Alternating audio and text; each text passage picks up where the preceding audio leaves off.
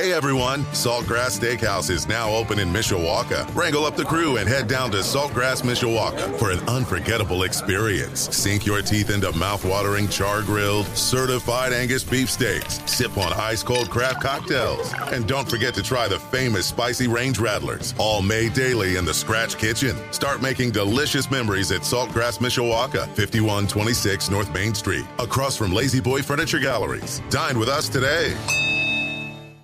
Portions of the day's programming are reproduced by means of electrical transcriptions or tape recording. This is Budweiser's Weekday Sports Beat. Never say never, but never. I plan on leading this team with an unwavering standard. Everybody love everybody. We will call it the Golden Standard, and this is the standard that will drive this football program to its 12th national championship. With Sean Stiers. I like that guy. What you could do is you could have a barbecue on that head. Good times, you know what I mean? On Sports Radio 960 AM, WSBT. He's running down the middle by the 50. He's bare-chested and banging his chest. They're chasing him. They're not going to get him. And now your host, Sean Stiers.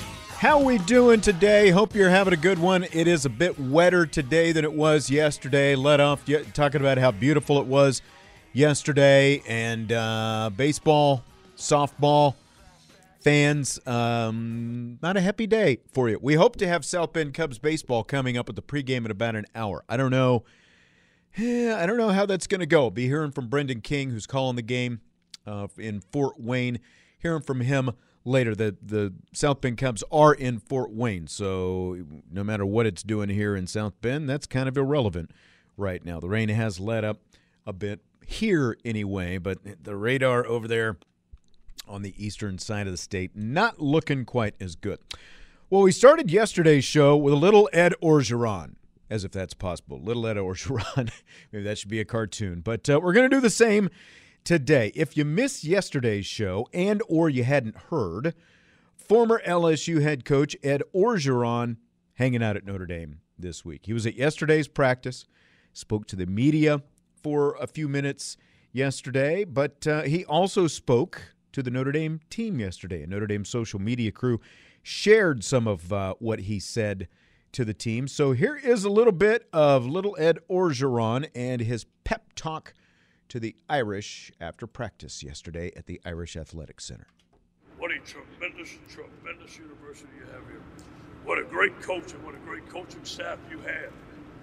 Some of the best players in the country are right here in this group.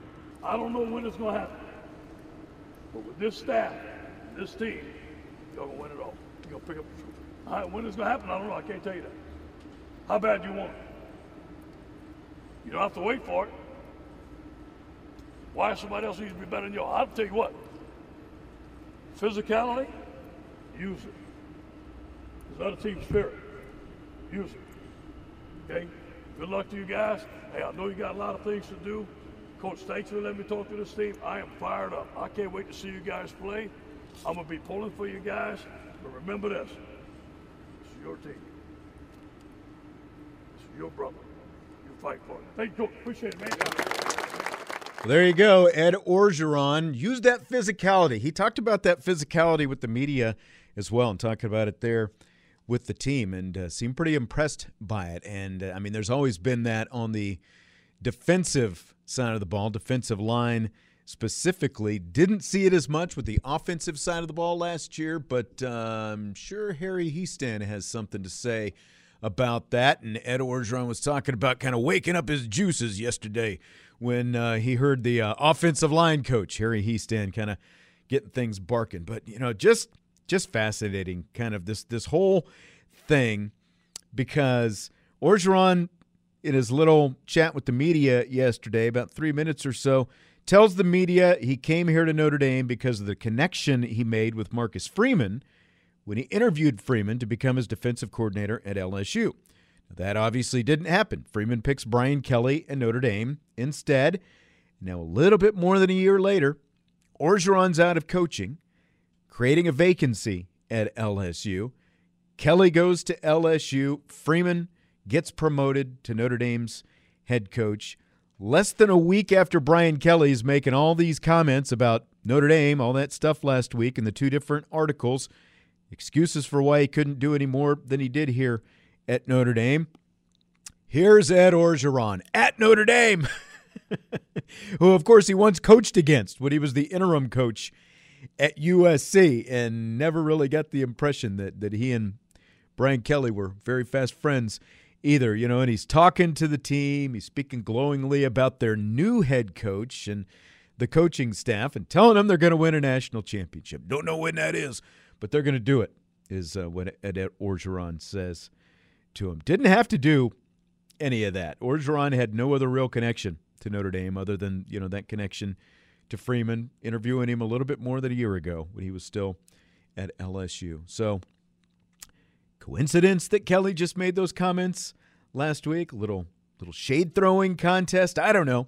I'm just going to get my popcorn and wait for the movie. All this drama, all this dishing, it's just been so fun so far. It gives us that much more to talk about. But as for this year's team, how about a little Al Golden?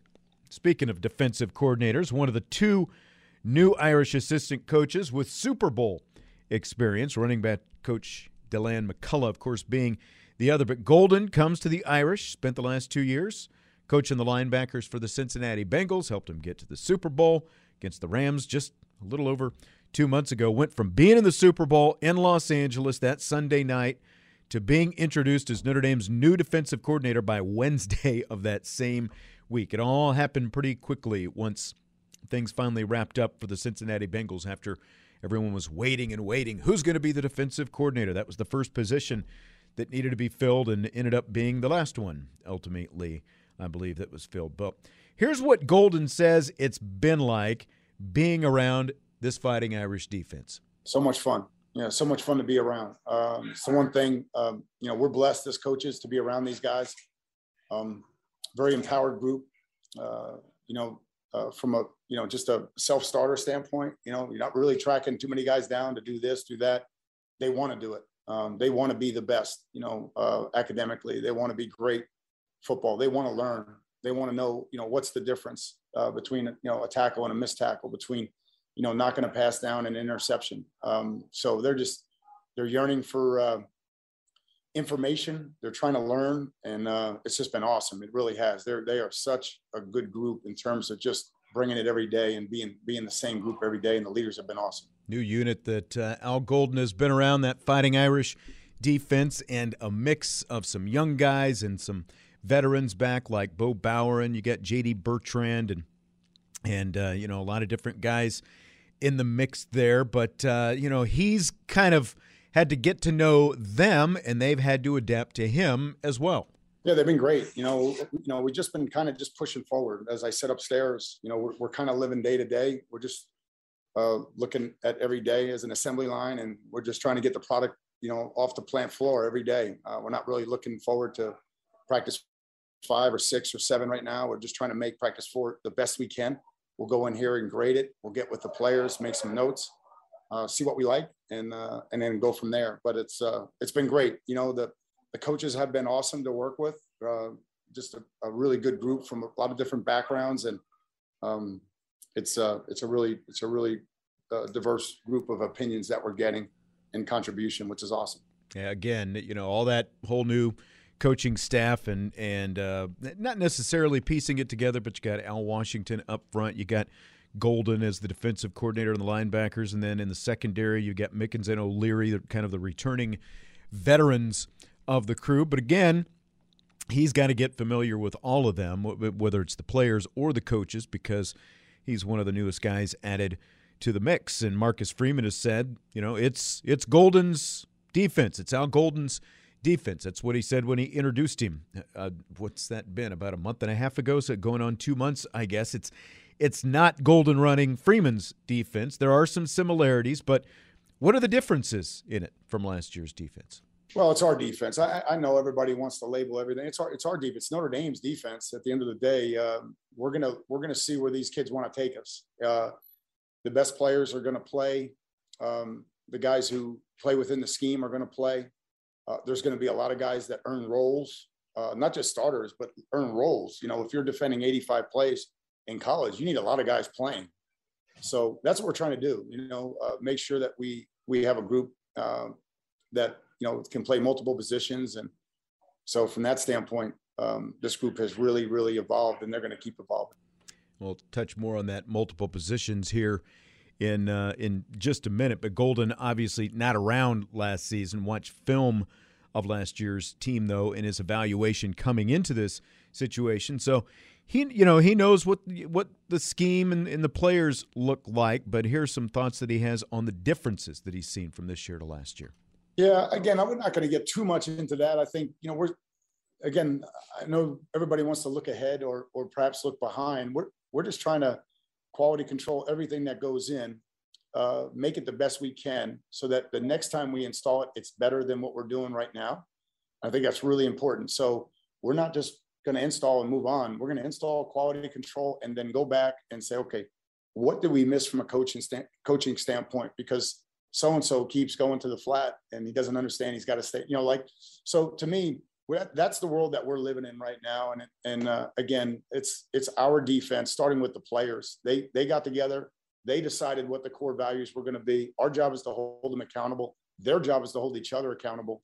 And then, like I said, the tactics are secondary to the work ethic, the accountability, the focus, and eliminating distractions for sure. Yeah, and it just seems like Al Golden's got such a great philosophy, great mentality coming into this situation. And, again, like you look at, we've talked a lot about Tommy Rees and his ability to sort of adapt and mold his offense, shape his offense to the strengths of what he has. And it sounds like there's a lot of that in there with Al Golden as well. And talking about players playing at multiple positions, the ability to have the safeties be able to play either free or strong, and field or boundary, and the same with some of the cornerbacks. It's really the cornerback stuff is, I'm really most curious to see that, because we just haven't got a whole lot of an opportunity to see that. But they are cross-training players at different positions this spring. Yeah, defensive line, linebackers. There'll be some guys in the secondary that do that. Again, we just want to make sure we're building depth.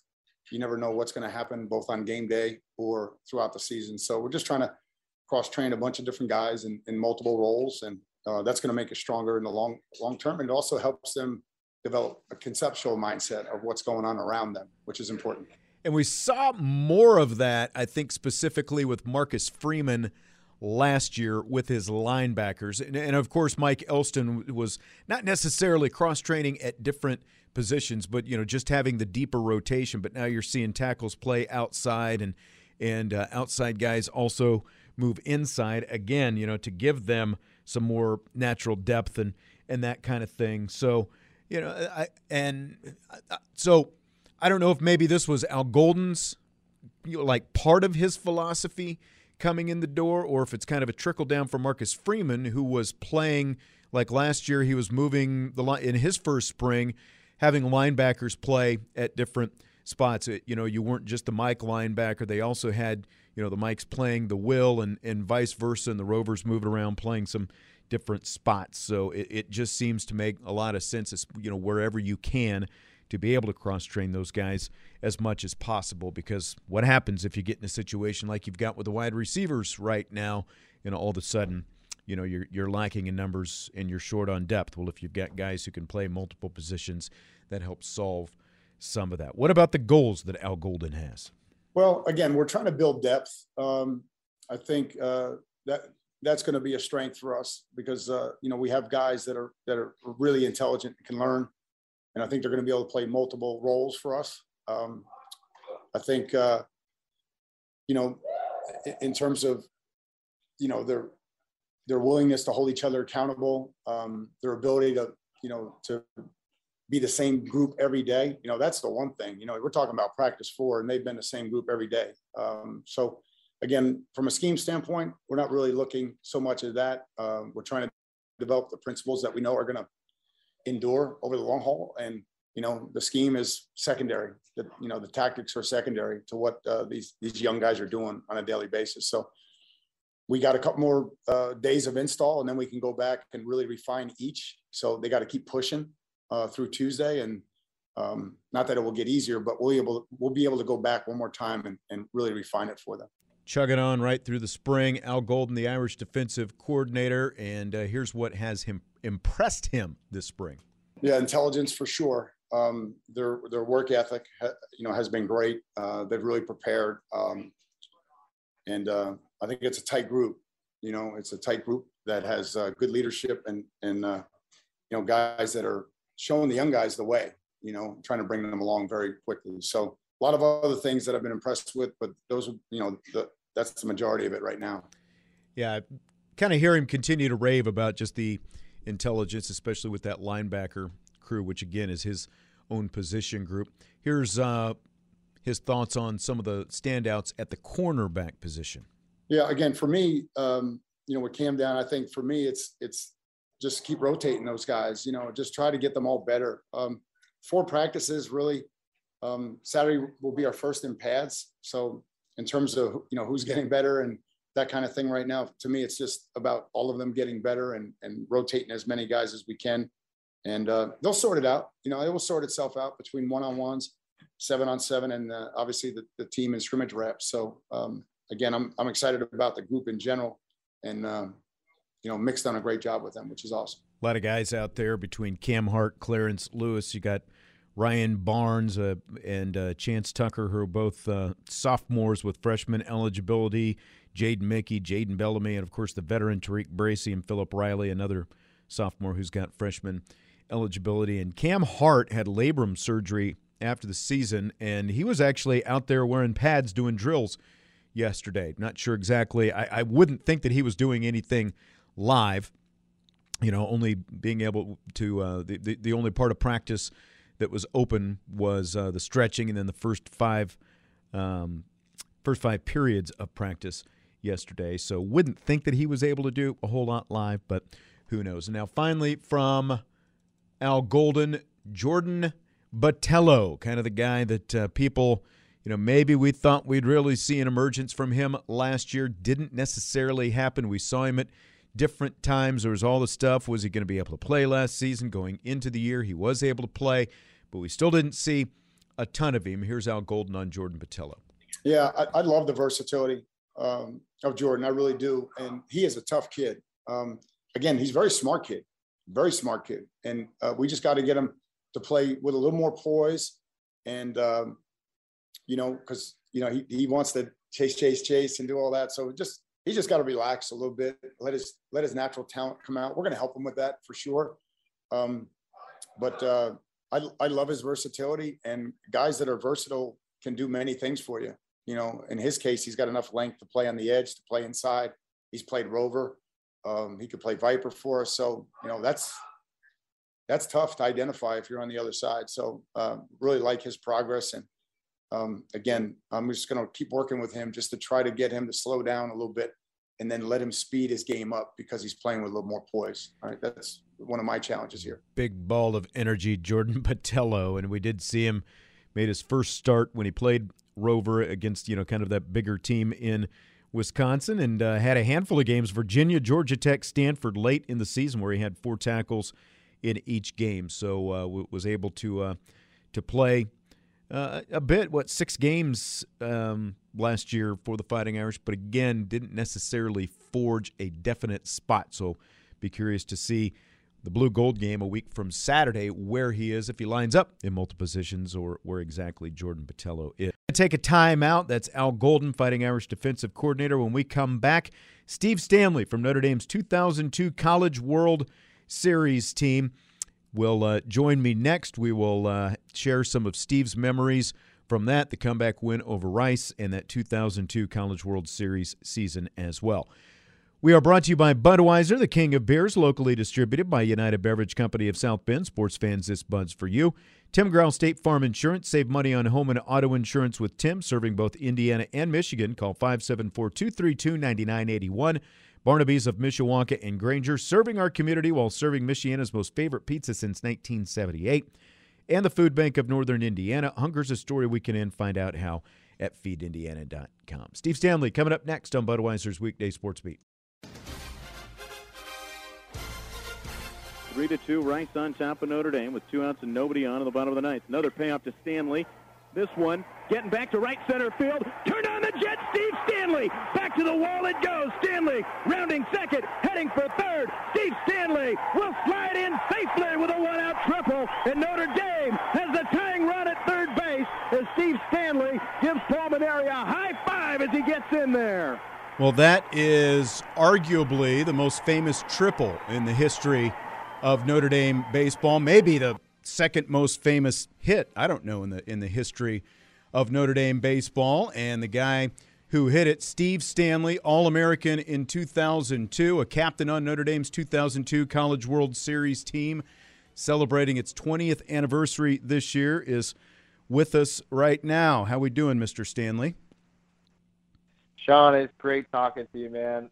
Just hearing that and just those memories coming back, they flood back. It's exciting to think about that time. Well, and we were just talking off the air, and you've lived in Arizona for a long time, and I always remember, like, seeing your parents at the games, whether it was, at Frank Eck Stadium. I remember still, pretty vividly at the Super Regional down there at Dick Howser Stadium at Florida State. I remember your dad pacing all over the grandstand waiting for JP to get the final outs, but you're a Columbus, Ohio native, and you just moved back home to be a little bit closer to your parents, huh?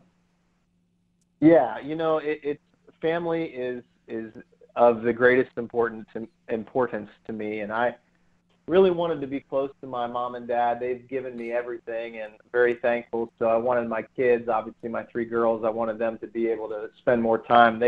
My parents had purchased a place out in Scottsdale, so they were close to us, for the last 20 years or so that we lived out there. They'd come out every once in a while, but just being able to have them around and be here is great. So it was definitely an adjustment for my daughters coming out of the heat. I bet. Different weather, but it was still a really good thing. I bet. Well, when you think about that triple, that College World Series triple, that of course was part of the comeback win against Rice. You tripled with 1 out. You're down by a run. Steve Solman's the next batter. He singles you home, and then of course Brian Stavisky with the walk-off home run. But are there any moments from your career, like is that the top moment of your career at Notre Dame?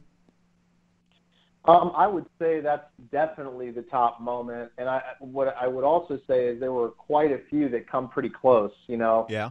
The series when I was a sophomore at Mississippi State, the Super Regional at Florida State. Right.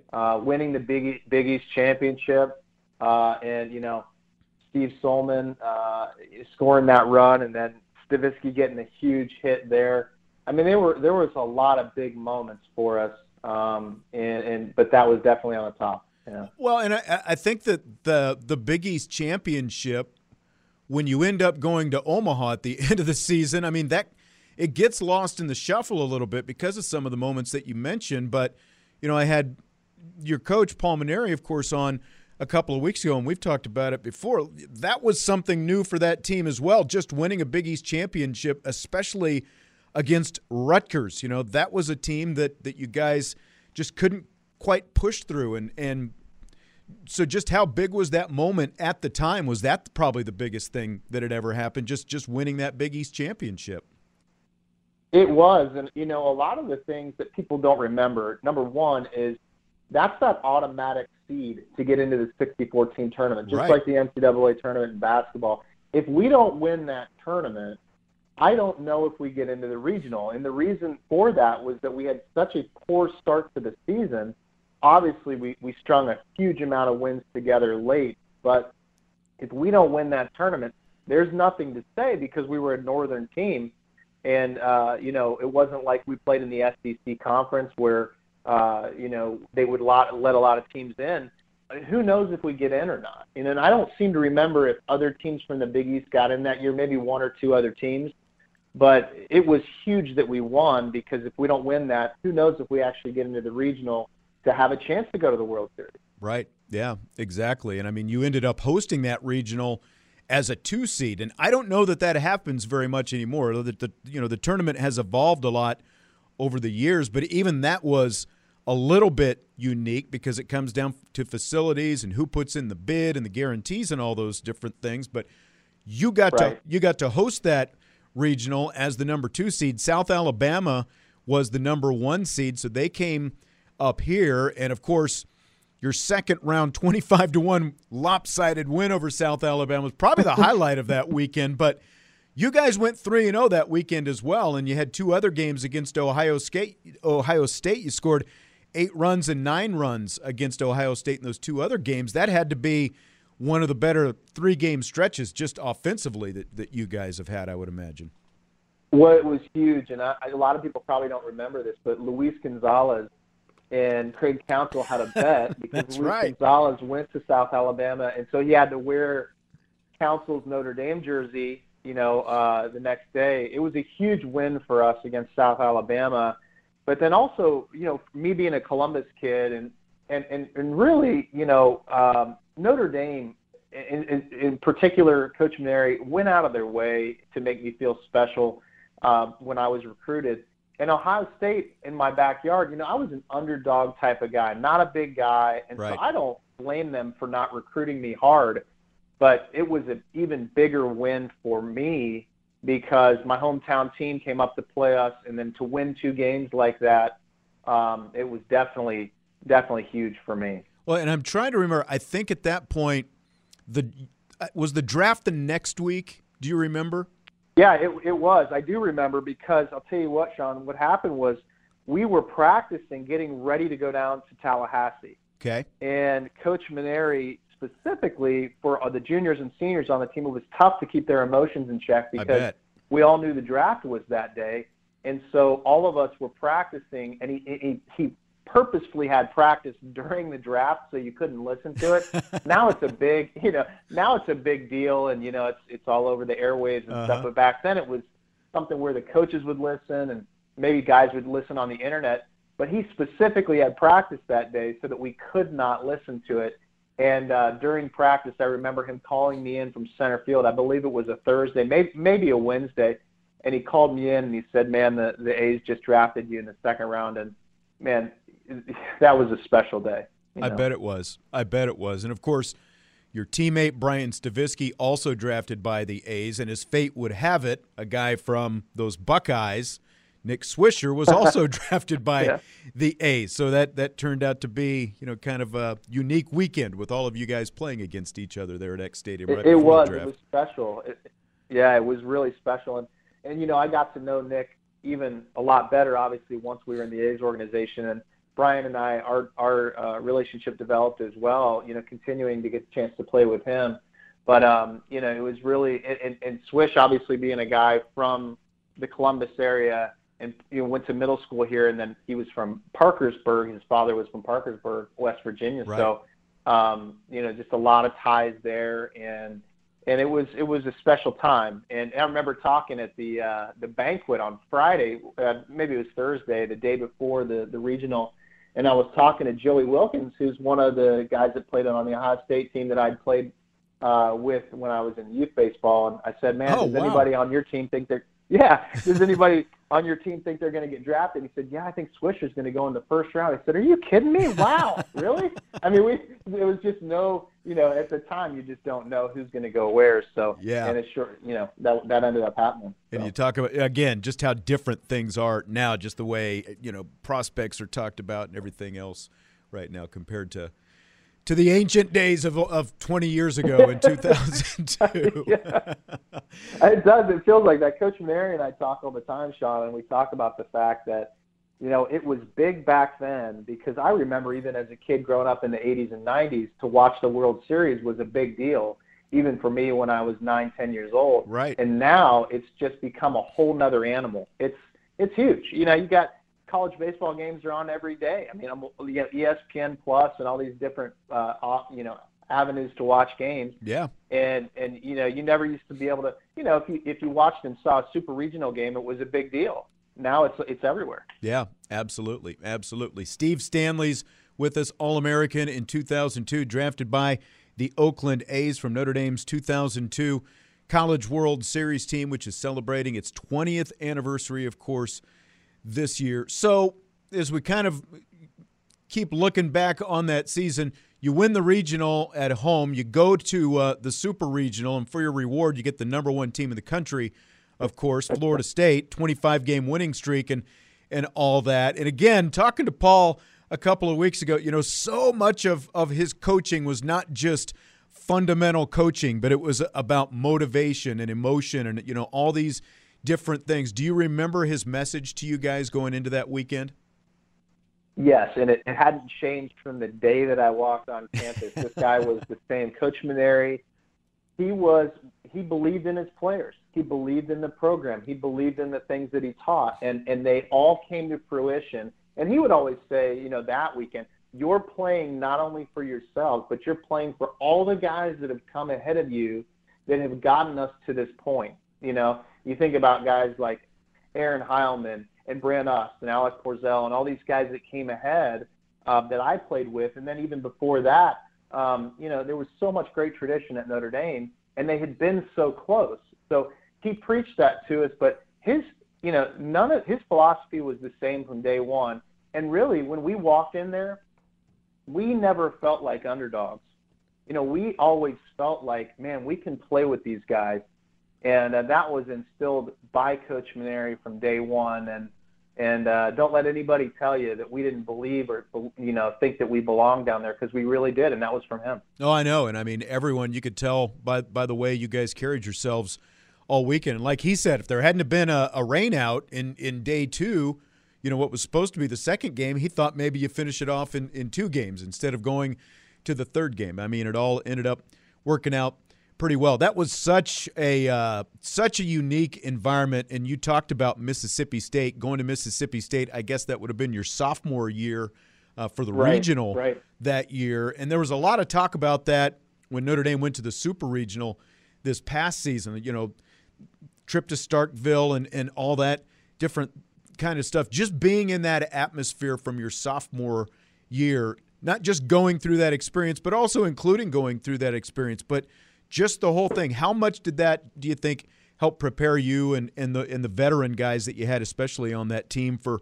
both winning the regional and the super regional and just kind of being on the big stage? All of those moments were building blocks. I think back to that, and I think that the lessons that I teach my children today, you take one step forward, and sometimes you feel like you take a step back, but you're just building. And then every single one were building blocks. When we were fresh, our freshman year, we came in and they had expanded the tournament, Sean, from 48 teams to 64 teams to make it very similar to the NCAA regional, like you have the basketball tournament. And so we made that 64-team tournament and just got trounced by Cal State Fullerton. It was it was a great experience, but they beat us on our home turf. And then we come back the next year, go down to Mississippi State, playing an unbelievable regional, lose in the last inning on a walk-off home run, and they got to beat us twice in the last day. Then to go and host again our junior year to play Florida International and play well in that tournament, but to always fall a little bit short, man, we were ready, And so it was like all of the stars aligned in that moment, to win the regional and then to go down to Florida State. And I don't think there was one Florida State fan that thought we stood a chance, I love the story that, like, in the fifth inning of the third game, fans were calling Omaha still to reserve flights and, reserve hotels because they still thought we were not going to win that game. Yeah, I can vouch for all of that. Just kind of witnessing, sort of, sitting right behind the crowd, but there you could tell there was. Yeah, they had their own belief, and I mean, they're Florida State, and I guess that's what they're supposed to think when this little team from the north comes down, and all that kind of good stuff. But let's kind of circle back to Omaha. Now you're in that elimination game against Rice. You're in the ninth inning, bottom of the ninth inning, 1 out. You're down by a run. You're coming up to the plate. If you lose, you go 2-Q, as they say in Omaha, 0-2, and you're done. But so you come to the plate. There's a left-hander on the mound. You're stepping into the batter's box. So take us through that at bat, Steve. Well, so I come up and there's 1 out, and I'm thinking to myself, no matter what, I got to get on base. You know, my role for the 4 years on that team was to get on base because we always had guys that could slug and guys that could hit the ball a long way. Mm-hmm. And my feeling was, if we're down a run, I got to do something to get on here so that we can make something happen. And, you know, having Stolman and Stavisky behind me, there was so much confidence that if I could just get on base, we will produce a run somehow. These guys are going to put the bat on the ball and make things happen. So really, if you go through the at-bat, he goes 1-0, 2-0, 3-0. And I'm thinking to myself, just like everybody else, okay, I'm walking here. Right. This is great. You know, we're going to get a guy on base. And I'm thinking like everybody else, hey, take a strike, right? So I take a strike. And then, you know, I look down at Coach Neri, and him and I are thinking the same thing. Take another strike. Because to me, I'm not a guy that can hit the ball out of the park. Right. So what's it going to do to take another strike? And that's exactly right, because my feeling that year was, you're not going to strike me out. I know that. So what is it taking strike two? And if the umpire thinks it's close and gives me ball four, I'm on base, right? So then he goes, throws strike two. I go, okay, now I got a battle. Now we're in a battle here because he's a fantastic pitcher. His name is Justin Crowder. He actually got drafted by the A's as well that year. Yeah, that's right. And he was a fantastic pitcher. And I think he was under 2 in his ERA. He was almost unhittable. And so then he goes 3-2. He goes, I believe he goes fastball away, and I foul it off. Then he goes, I think he goes another fastball, and I foul it off again. So I'm 7 pitches into the at-bat, 6-7 pitches into the at-bat. And I'm thinking, there's no way he's going to throw me a breaking ball here because, you know, little Steve Stanley, 5'7" guy, can't hit it out of the park. I'm not going to take a chance to throw a breaking ball off the plate, ball four, and I let him on base. Sure enough, the guy has enough confidence in his breaking ball, 3-2, to throw it. So lefty throws me a slider on the outside corner, which is probably strike 3. I'm out in front of the pitch. My front foot, if you know baseball, I'm out in front. I lose my weight, and then boom, I flick it with my wrist into right center field. And the guy in center is playing in the left center field gap because I, generally speaking, hit the ball the other way. Yeah. You flip it in that direction. That's right. Yeah, huge gap in right field. And boom, you know, he's way far away from the baseball. I turn around first base. There's no way I'm stopping at second because now if I can get on third with 1 out, all someone's got to do is hit the ball in the outfield. We tied the game. So it was just it was an electric moment. I don't think I've ever been on a baseball field where I felt like the sound was like being at a Notre Dame football game. And that was the same. I mean, it just, you know, the roar of the crowd was explosive and just amazing to be in that environment. It was. And I went back, and now this is unscientific, but I went back in that audio, and from the ping of the bat till I have you sliding in, you're around 11 and a half, 12 seconds from home to third base. So that's moving pretty good, I think, right? I mean, that's I don't think I've ever moved any faster than that in my life. You know, I thought I might have been floating on air. You know, you just – it's one of those things where you feel like you're fast, and then you have a moment like that, and you can't believe that you're actually in that moment. Yeah. I mean, I'm just trying to walk. I'm just trying to get on base. And if you can imagine being in that situation where you're just thinking, get on base, and all of a sudden now you hit a ball in the gap, you are floating on air. It was pretty special. And I do remember, you know, just what you were talking about, how you were a little off balance, it seemed like, on that swing, like you were describing there. But still, you managed to get it from the outside corner into right center field, and obviously hit it pretty hard, and got it. You know, gets all the way back to the wall. You get to third base. Steve Solman, of course, singles you home 2 pitches later to tie it up, and then Brian Stavisky with the walk-off home run. And I mean that, like you talk about, you're not big enough to hit it out. Stavo was obviously big enough to hit it out. And, I mean, that was – and we've talked about this before. The wind was not conducive to a ball being hit out to right field that day, but Brian Stavisky still crushed that baseball and got it out through the teeth of that wind. John, he's one of the strongest, naturally strong players I've ever played with in my life. And he was just given by God an unbelievable build to play the game of baseball and to play other sports. So when you saw him, he just, you know, he looked like a brick house, and he was like that. He just, you know, the thing about Brian was I used to say this was funny about Brian. I think he went through something like 7 to 10 bats within the season, because the umpires would check the roundness of the bats, and I don't know if that's still the case to this day. But back then, because he hit the baseball so hard, every 3 or 4 games they were throwing his bats out. Wow! And because it was like hitting with a cricket stick, you know. And so he hit the ball harder than anybody. I remember when he hit his first home run against Memphis his freshman year, and we were down there, and I thought, this is unbelievable. I mean, just through the wind to right center, and the ball just came off his bat unlike anybody else I'd ever seen. Amazing. Amazing. Steve Stanley with us from Notre Dame's 2002 College World Series team. The anniversary is the reunion is taking place. I guess it's not next week. It's about 2.5 weeks from now, so a couple of weeks away.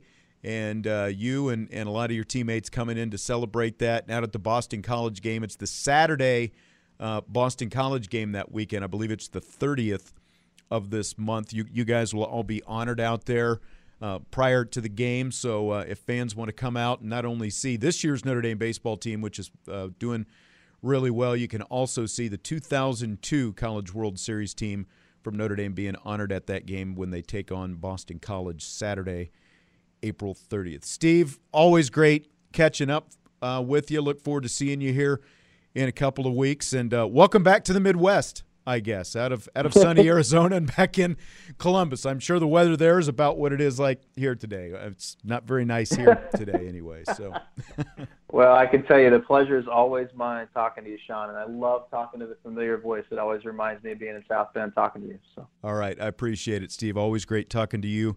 As all the best to you and your family. And again, look forward to hopefully seeing and talking to you again soon.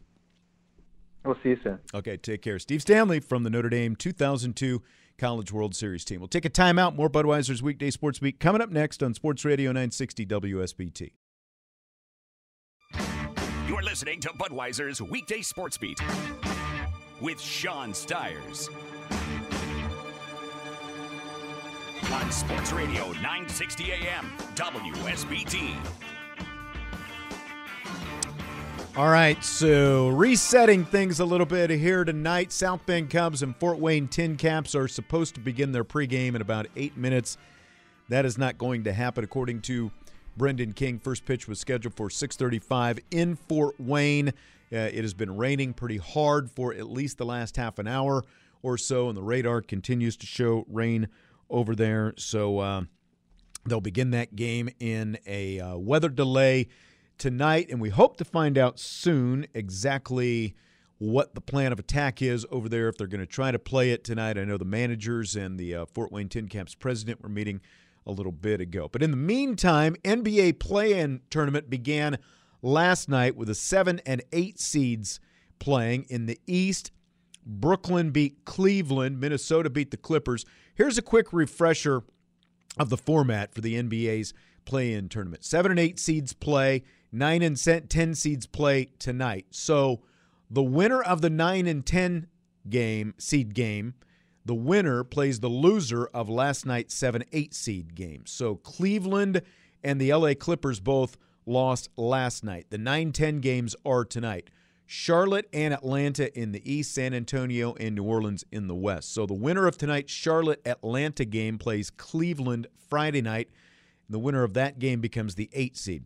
The winner of tonight's San Antonio-New Orleans game plays the Clippers Friday night. And again, both Brooklyn and Minnesota are into the playoffs officially, the official playoffs, as the 7 seeds in their conferences. So here's where the fun goes with FanDuel Sportsbook, because in the NBA play-in tournament, there are no sure things except one. If you bet at least $20 in same-game parlays on FanDuel Sportsbook, you'll get an instant bonus, win or lose. That's right. Not only do you get to enjoy the NBA's best duking it out for the right to advance in the playoffs, but FanDuel is giving all customers a bonus for getting in on the action. The more you bet, the bigger your bonus.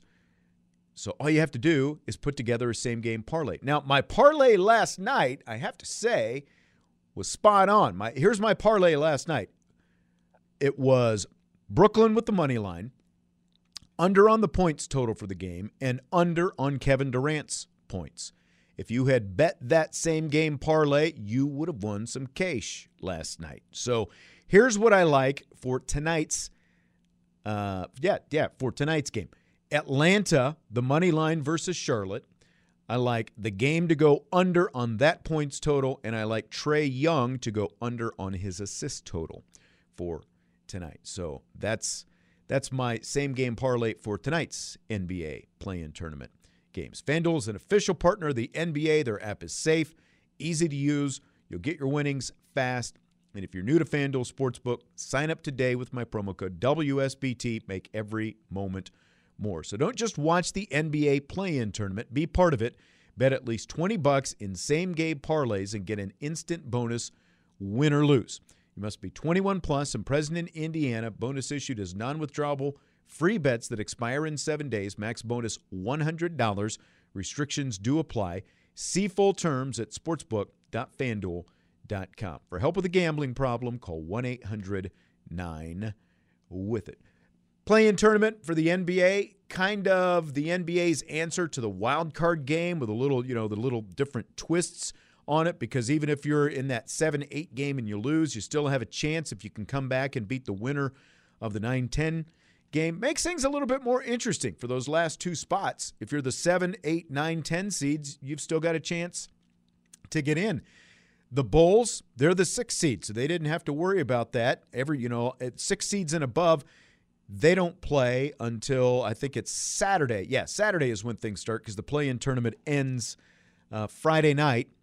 And so the Bulls going to play the defending NBA champion Milwaukee Bucks to open their series Saturday, and that game will take place in Milwaukee, game 1 of that first-round series. So, again, head to FanDuel Sportsbook, have some fun wagering during both the play-in tournament this week, the NBA playoffs, Major League Baseball, golf, whatever it happens to be, FanDuel Sportsbook has you covered. We'll take a timeout. When we come back, since it's looking like rain delay for the South Bend Cubs, Maya Dodson was drafted by the WNBA's Phoenix Mercury the other night, and so we'll take a timeout, talk to Maya earlier this season, and I'll replay an interview that I had with her and kind of get her thoughts. You'll hear some of her thoughts on how she really developed and became a WNBA draft pick in her one and only season at Notre Dame. Some good comments from her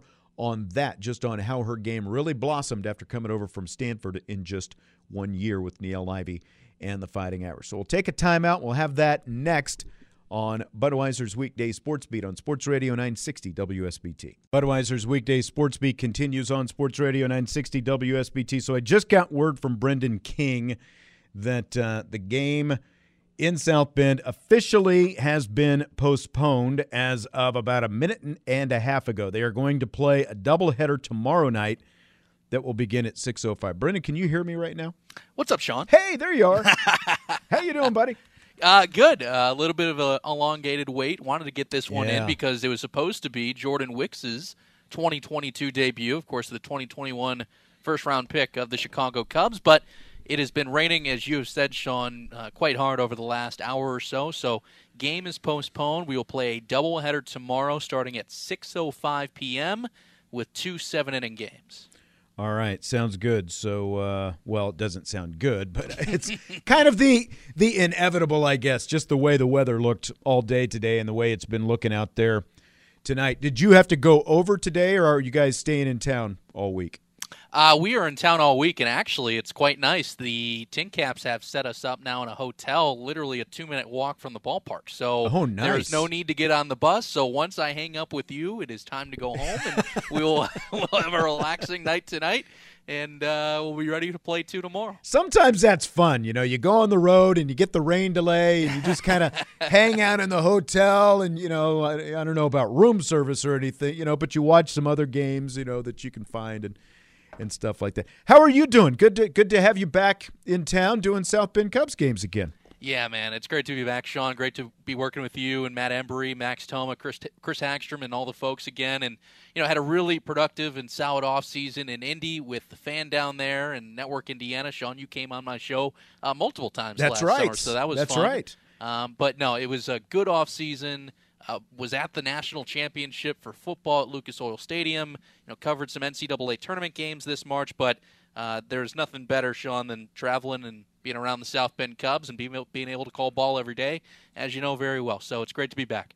Yep, absolutely. Well, looking forward to some more South Bend Cubs baseball and hearing that tomorrow night. So, again, a doubleheader tomorrow night that's going to start at 6:05, which means a pregame of around 5:45 tomorrow night. So we'll have an abbreviated sports beat tomorrow night. And it's, I think everyone maybe kind of got their hopes up with the Chicago Cubs over the weekend after seeing them take 2 out of 3 from Milwaukee. I think that, there's a nice little balance of some young guys and a few veterans. Suzuki's got everybody excited, but I think it's kind of looking like this is going to be maybe a learning, growing experience for the parent club this year. Yeah, and Sean, I think there are some pieces as you just said that can contribute. Seiya Suzuki is as hot as anybody, and that's remarkable considering he just got in the big leagues.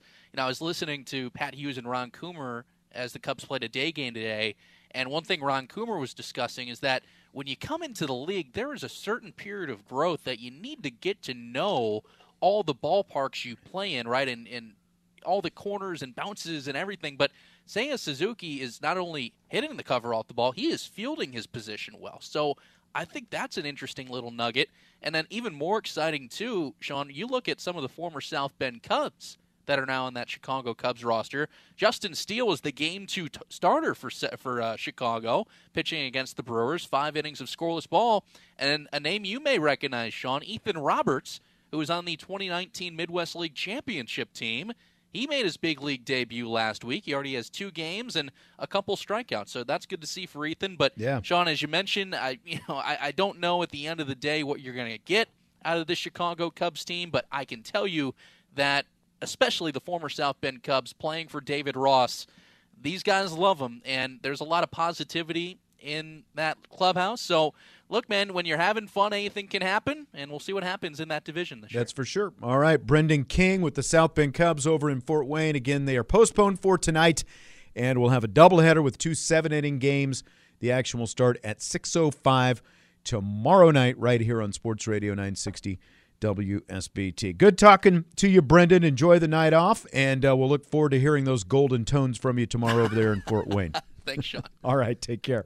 Brendan King in Fort Wayne. And again, Maya Dodson from Notre Dame's women's basketball team, drafted earlier this week by the Phoenix Mercury, and got to call the action, of course, for the last 2 years for Notre Dame women's basketball. This was Maya's first season with Notre Dame, and talked to her late in the season. And in this interview, you'll hear her kind of talk about how her game was really able to blossom in her first season playing for Niele Ivey and the Fighting Irish.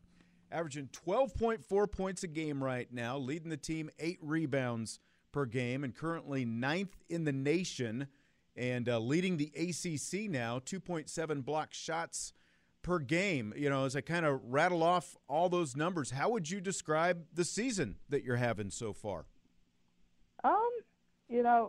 It's crazy to me. This beginning of the season, I was just getting used to being out there, but starting to get comfortable, and I've just been enjoying playing with my teammates, and we've just continued to improve. So I think that's just showed from my numbers and also how we've been doing in the season so far. If I had told you back in October, because, of course, your last year at Stanford last year, you didn't play last year, and you were limited a couple years before that with some foot injuries and stuff like that. If I had told you in October now, and that after all that you were going to be having this kind of season, what would you have said?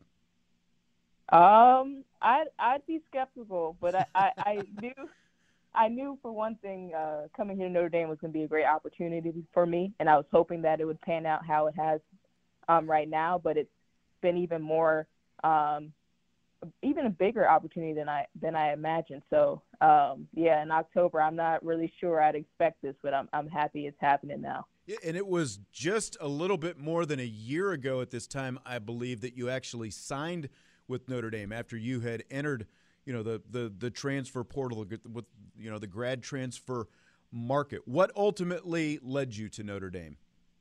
I think the biggest thing, Stanford and Notre Dame were actually my top two choices. So I always loved Coach Ivey, CO. I love Notre Dame. I just felt like in the beginning Stanford was my better choice. But when I was able to be a grad transfer, I knew exactly where I wanted to go, and I wanted to play for Coach Ivey and just play for just a great program that has great fans. And also academics has always been something that's important to me, and Notre Dame is just a great institution on that front as well. So it was a no-brainer to come here. Well, and you actually played against Notre Dame in the NCAA tournament in Chicago, back in 2019. Do you remember anything about that game?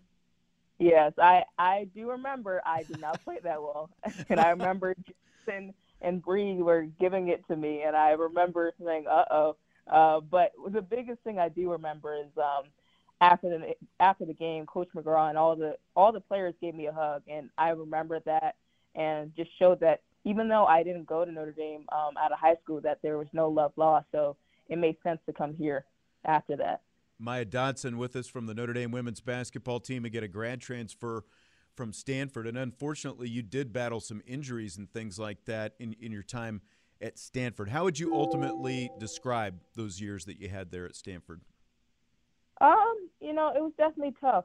Freshman year I was able to play, but I was a freshman, so I was just learning, and I felt like, sophomore year, junior year, I'd be able to do my thing. But just being injured in and out, that kind of hurts the flow of just getting confident and comfortable. But right. I was able to figure out a way to get through and be there for crucial games still. And even though it was definitely tough, I can tell that it helped me have the success I had this season just from the challenges of those 2 years.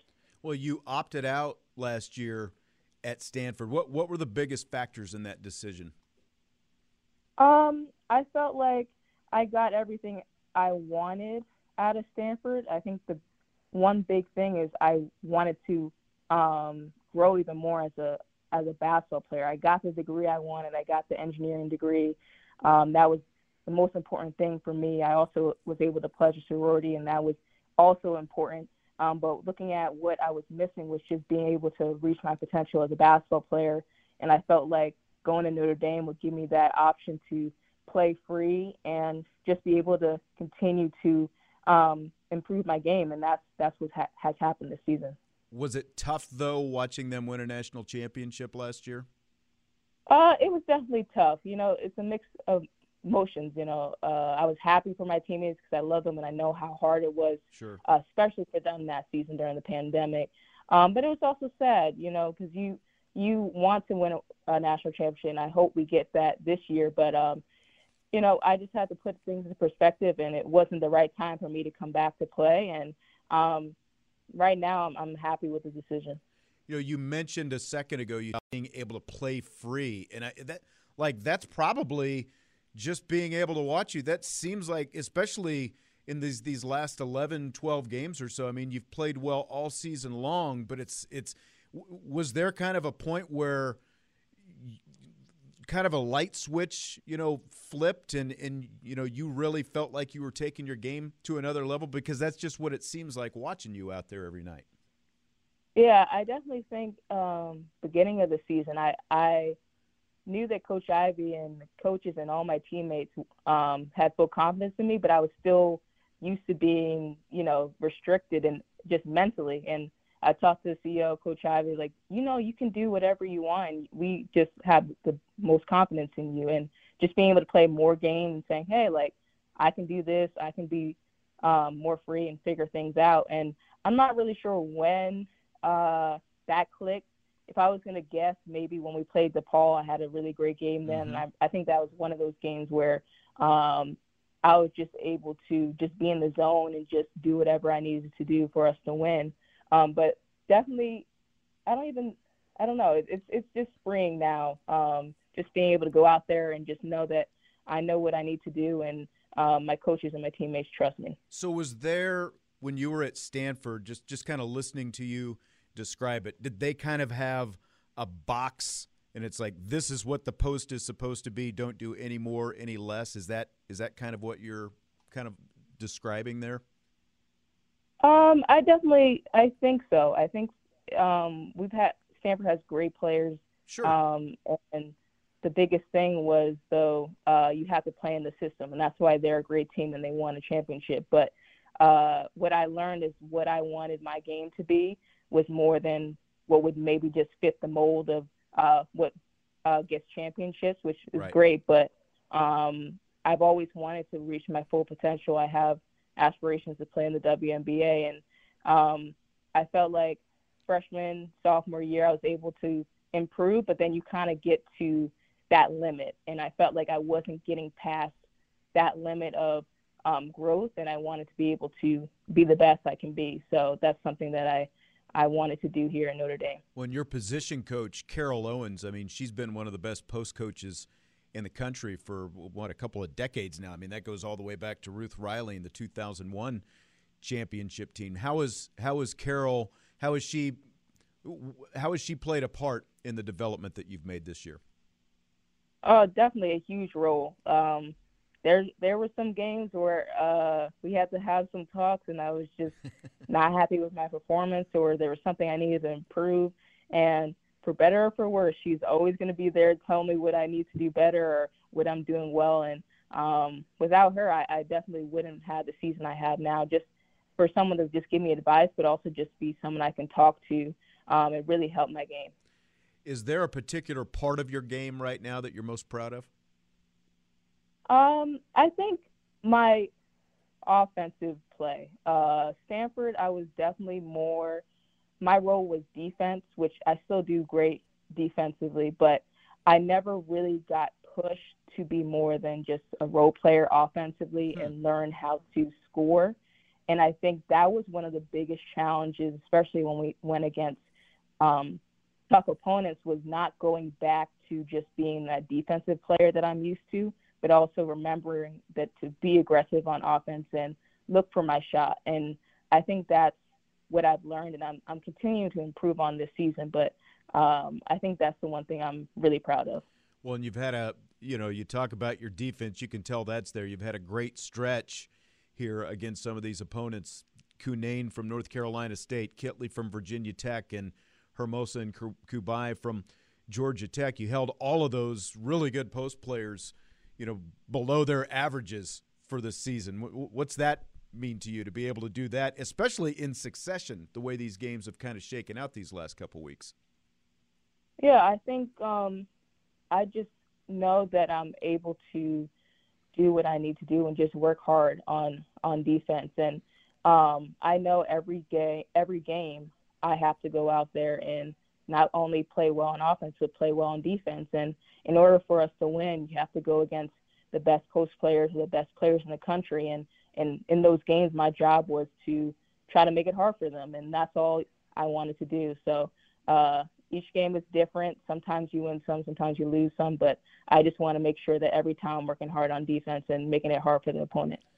Absolutely. Maya Dodson from the Notre Dame women's basketball team. You mentioned your engineering degree, and I saw in one of your bios you're interested in robotics. Is that kind of what you want to do after basketball is done? I have no clue what I really want to do. I did. You have an engineering degree and you have no clue what you want to do, huh?